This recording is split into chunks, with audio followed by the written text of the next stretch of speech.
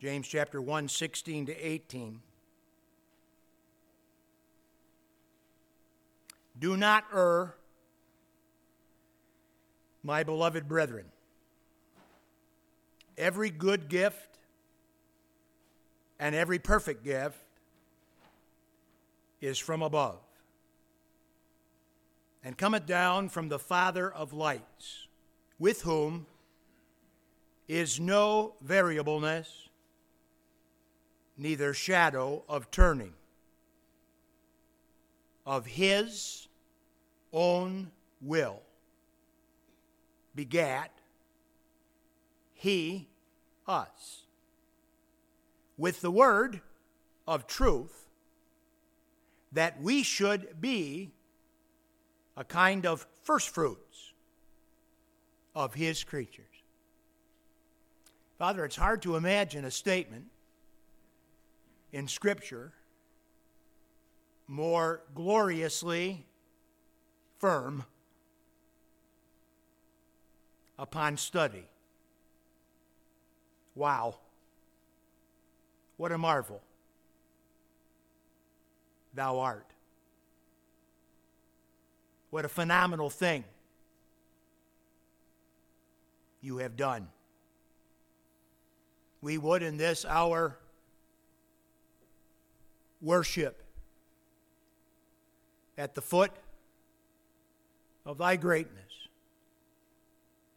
and worship at the foot of thy goodness. We would remember that thou art God and that thou art severe and that thou art God and that thou art good. Help us then in this glorious text of Scripture, we pray, in Jesus' name and for his blessed sake. Amen. In spite of many biblical anthropomorphisms, expressions of God to depict him in a way that we might grasp and understand, you and I know that God, unlike man, does not change. We just sang that. God does not change. Theologians call that immutability. God does not change. God is unlike man. Now, we do think, when we're studying the doctrine of anthropology, how that man was uniquely created like God. And the teaching point is that man was made in his image. But what is true in that regard is not true in reverse. God is in no way made in our image. And in fact, God is in no way made, for he is creator, not created. We are created, and we are created in his image.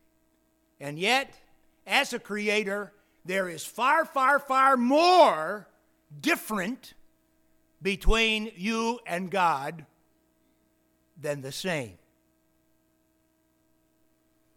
I heard the other day in one of the commercials for medical science that I am 95% the same as a rhesus monkey.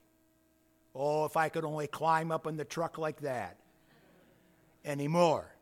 I don't believe I am 95% anymore like a rhesus monkey. I'd say I'm running about 72 to 73% these days. But I'm just telling you that you and I don't have to worry about what percentage we are like God. He's perfect. And even when we are perfect before him as human beings, we will not be God. We will still be people. We will still be creation. and not the Creator.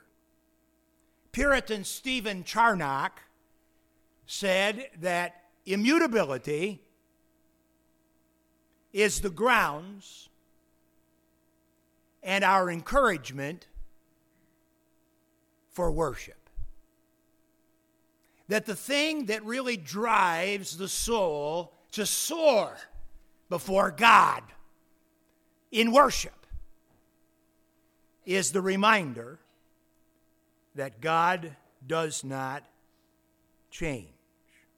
In this hour, we find occasion in the study of James 1:16-18 to think about precisely what God does do and what God cannot do.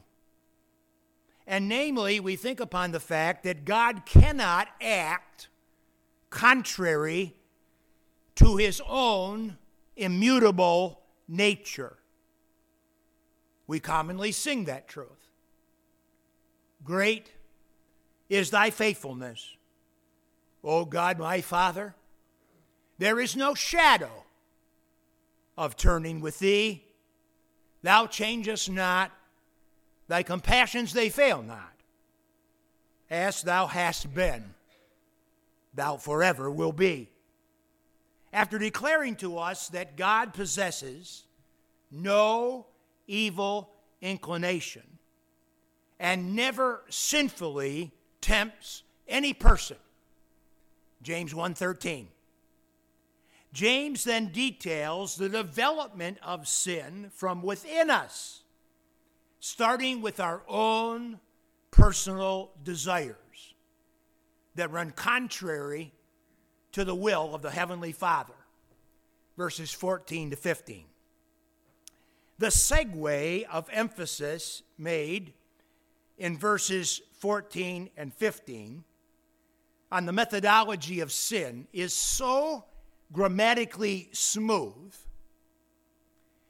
to the emphasis that is made thereafter, verses 17 and 18, upon God's goodness, that healthy debate ensues over the proper understanding of the command in verse 16. What exactly does James mean when he says, "Do not err, my beloved brethren"? Do not be deceived. What does he mean specifically by that? Is the beloved family of God commanded not to be deceived concerning the methodology of their sin? Verses 14 and 15. Or not to be deceived concerning the goodness of God? Verses 17 and 18. And the answer is both. In fact, all sin directly or indirectly connects to a lacking trust in the goodness of God. We know this because of the original sin of Adam, enacted on the basis of God's goodness and the word being called into question. And so I submit to you that verse 16 connects to that which is above it, the methodology of sin from within us, initiated by our own desire, and verse 16 connects to that which is below it, namely a clear expression on the goodness of God. The word err means to deceive, and in this case, to deceive yourself. Do not deceive yourself, my beloved brethren. That's the clear admonition of this imperative. Do not grow astray. Do not wander. Do not err. Be, as it were, fortified against deception. For you can be deceived by ignorance about how sin develops from within you, and you can also certainly be self-deceived by doubt concerning God's goodness. Do not be self-deceived by your own sinfulness, and do not be self-deceived by God's goodness, thinking that it's something less than good. The basic idea that I wrote down devotionally for my own heart response in regards to this text is that God ought to be, for his goodness, more appealing to me than my sin. God ought to be more appealing in his goodness to me than my sin. James gives us that logic here, 17 and 18. And we borrow the words of God's appeal as made in the Old Testament by the prophet Isaiah. Come, let us reason together, to introduce the three little things that we want to note in this text. We begin with, let us reason together of God's good character. Let us reason together of God's good character. The theology that James asserts is easily grasped. Every good thing given to man is from above. God is the source of all good things. Everything God made was good, and everything God gives, including the testing that he brings to our lives as believers, is good. Everything God does reflects his flawless goodness. 17a, every good gift and every perfect gift is from above.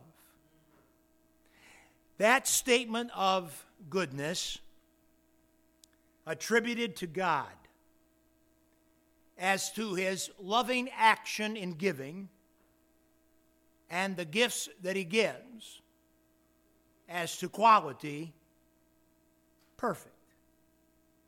And of course that word there means complete or whole. Commentator Ken Hughes summarizes the flawless goodness of God as gifts that are intrinsically good and comprehensively good. Intrinsically good, that deals with the quality of the gift that God gives. Every good gift, every gift that God gives is good. A good gift comes from God. It is as the quality intrinsically good, and it is comprehensively good. It adds up to more good. Good upon good, and good upon good, and grace upon grace, as it's said otherwise in the Scripture. 17b, and that intrinsically good gifts and those comprehensively good gifts from above cometh down from the Father of lights, with whom is no variableness, neither shadow of turning. 17b tells us about the nature or characteristic of God as the great giver. The gifts given are perfect because the giver is perfect. Before we say more about the action words of logistics in this text, I would call you to take note of them in the Scripture. Every good gift, every perfect gift is from above, and cometh down. That's logistical. Cometh down.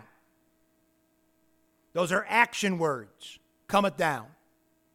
Amazon, UPS, FedEx, and such like revolutionized the retail business in America by their logistical expertise in moving things from where they are to our doorsteps.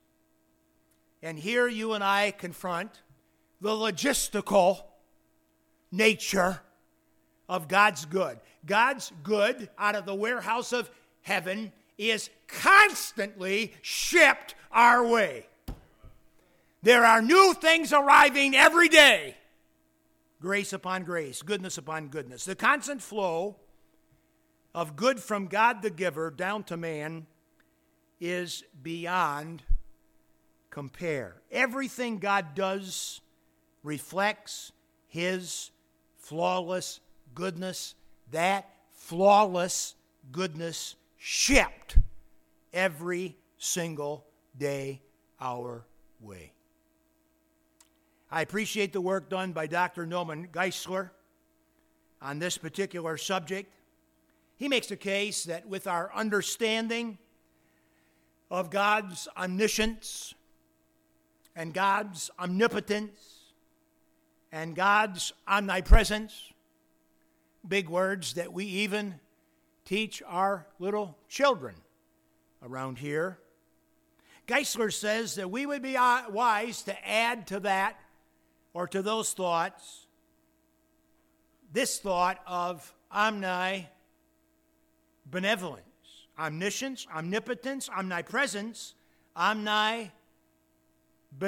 God is all-powerful, all-knowing, everywhere present, and all good, intrinsically and comprehensively good. Here's how Geisler says it. If love is defined as willing the good of its object, then for all practical purposes, love and goodness can be treated synonymously. Literally, the word omnibenevolent means all good.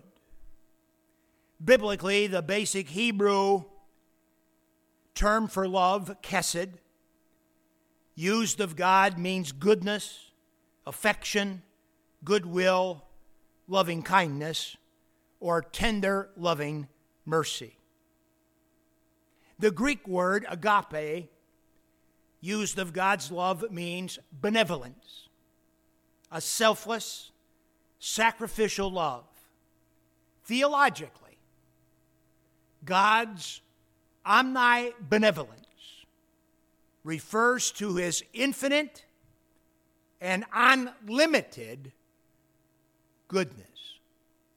God is flawlessly good, and He ships of that flawless goodness to us every day. Quite a statement.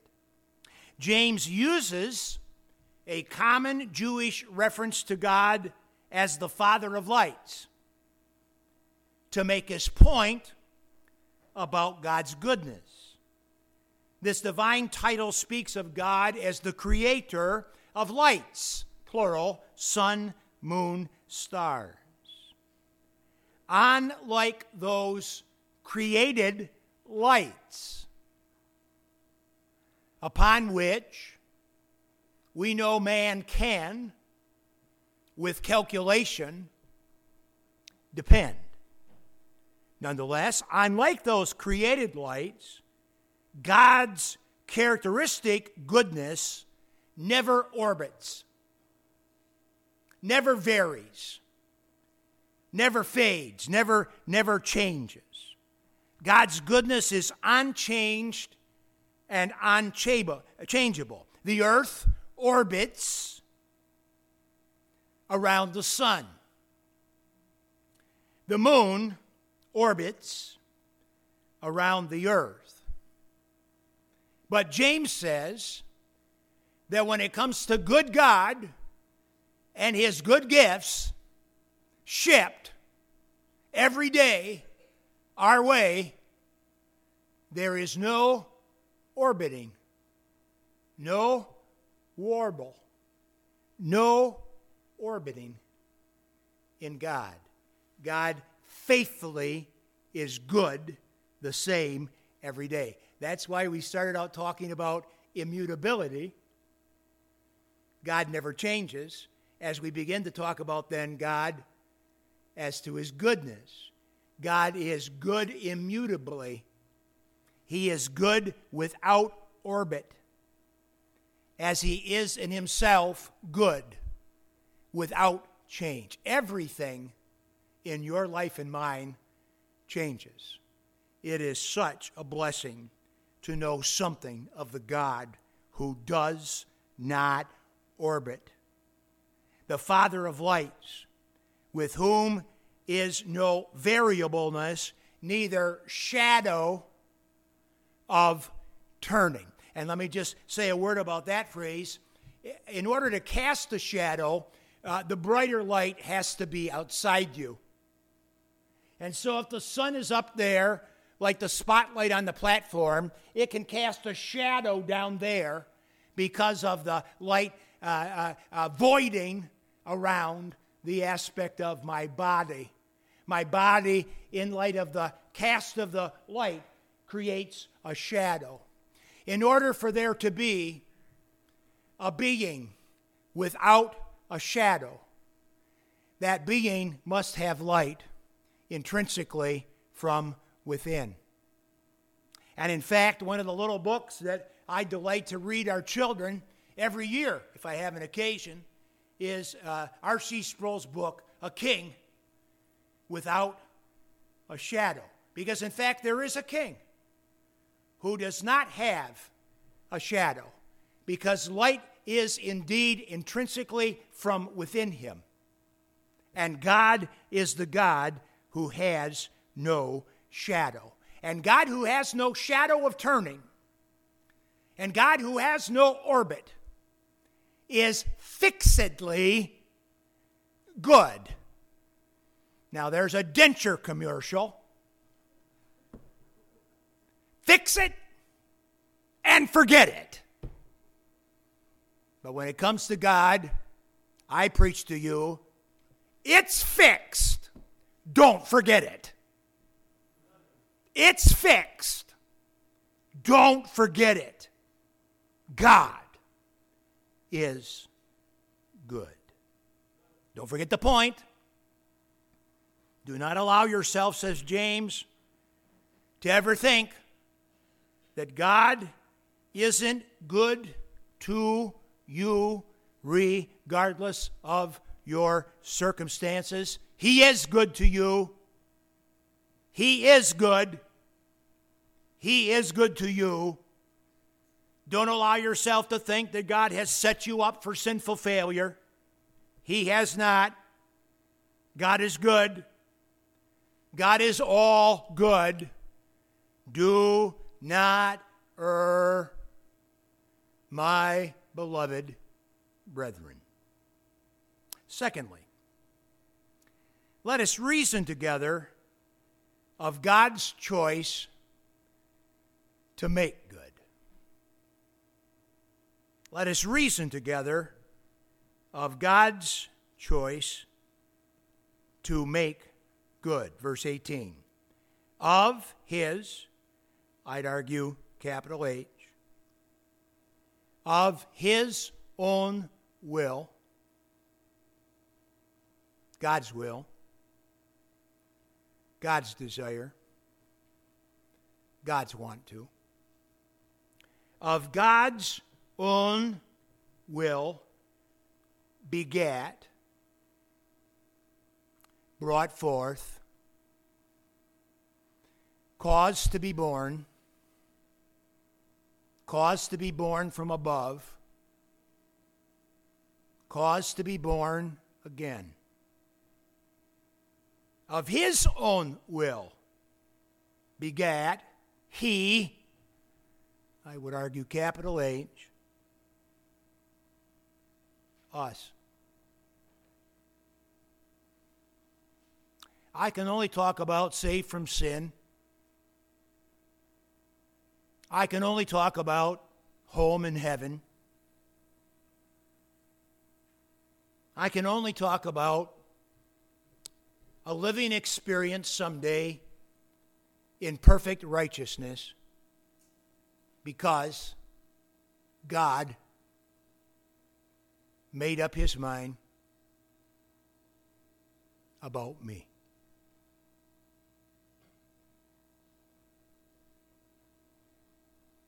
My security, your security in Christ is not predicated upon the fact that you made up your mind. You're fickle. One day you want it, the next day you don't. Why, I've seen a kid in a line for ice cream that by the time they ordered their ice cream and the ice cream was scooped and handed to them, they wanted to change flavors. And some of you would change mates, or change children, or change churches, or change this, or change that, and think that if we could only make a change, oh, my life would be so much better if he, if she, if they, if it. God brings us to confront the God who doesn't change, the God who has no orbit. Good. Intrinsically and comprehensively good. And his choice to make us good. James is writing to believers. I'm preaching by and large to believers this morning. Of his own will, of his own desire. Begat, made to be born. Made to be born from above. Made to be born again. He, us. With the word of truth. Listen, I cannot talk about being saved from my sins. I cannot talk about a home in heaven. I cannot talk about a righteous expectation to stand before God in eternity future in all perfection. I cannot talk about that without acknowledging the will of God and the Word of God. Of his own will begot us with the word of truth. What a beautiful balance. What a glorious thing to wrap your brain around. My salvation and yours must be attributed to the choice of our all-good God. We are saved by God's good choice and by the word of truth we've received. We are saved by the truth of the word. We are saved by the will of God. On what basis is my soul secure? On what basis may I speak confidently of home in heaven? On what basis may I speak of secure in the Lord, in this life, as well as in the life to come? Only on the basis of God making up his mind and the word of God received. No one has ever enjoyed the blessedness of peace and eternal security apart from the will of God and the word of God received. That's the only way it works. It's the only way it's ever worked. But think of it. You and I are saved by the will and the word of God. God has made the believer good. That's the point of the passage. Here's the evidence of just how good God is. He is so good, he made up his mind about you in eternity past, and he caused you to be begotten, to be saved, to be born again, to be born from above by the reception of the Word of God. So let me just ask you, does God ever make up his mind about somebody and then not bring them the Word of God to be saved? Do those things ever happen independently of each other and get stuck in the middle. Listen, God is all good. He doesn't ever do half a thing. He hath begotten us by his own will and placed before us the word of God that we might receive it. And even when we receive it, we can't say, "Oh, glory to me for being such a smarty pants." No. Glory to God, for he is good. God's great goodness is seen in that while we were yet enemies, we were reconciled to God by the death of his Son. Romans 5:10. God's great goodness is seen in that he spared not his own Son, but also freely gives to us all things. Romans 8:32. God's great goodness is seen, for of him and through him and to him are all things, to whom be glory forever and ever. Romans 11:33. You and I ought to often reflect upon the logic, the calculation that James brings to the forefront here in the text, that God has made up his mind about you. God's choice has been to make us good.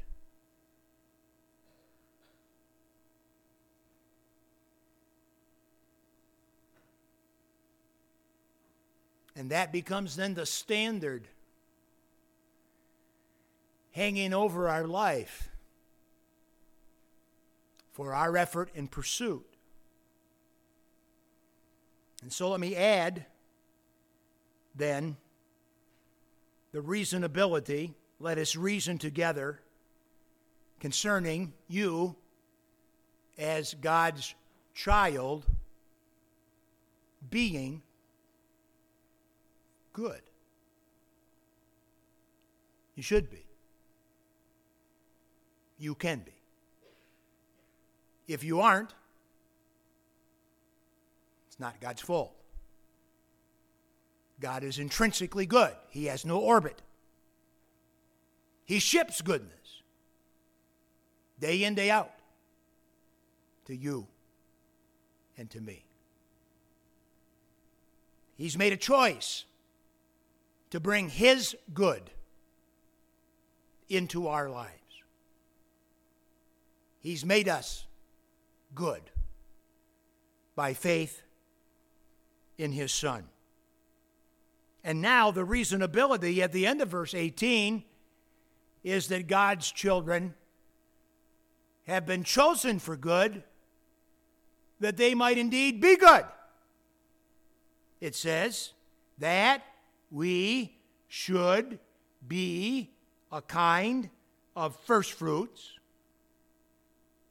of his creatures.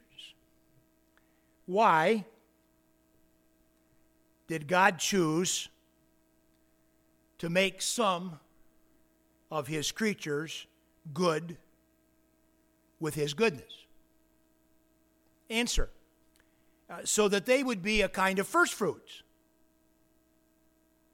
The Old Testament law of first fruits involved giving back to God the first and the best of the harvest.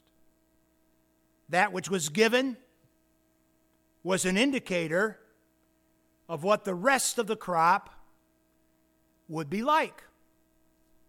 Those originally addressed, those Jewish Christians scattered abroad by persecution, were the first sheaves or the first fruits of a harvest that now has continued right up to and through this year, 2023. I'm quite confident those dear believers could not have had that in mind. Furthermore, what God has started within a believer, he in fact continues to fashion until the day of Christ ahead.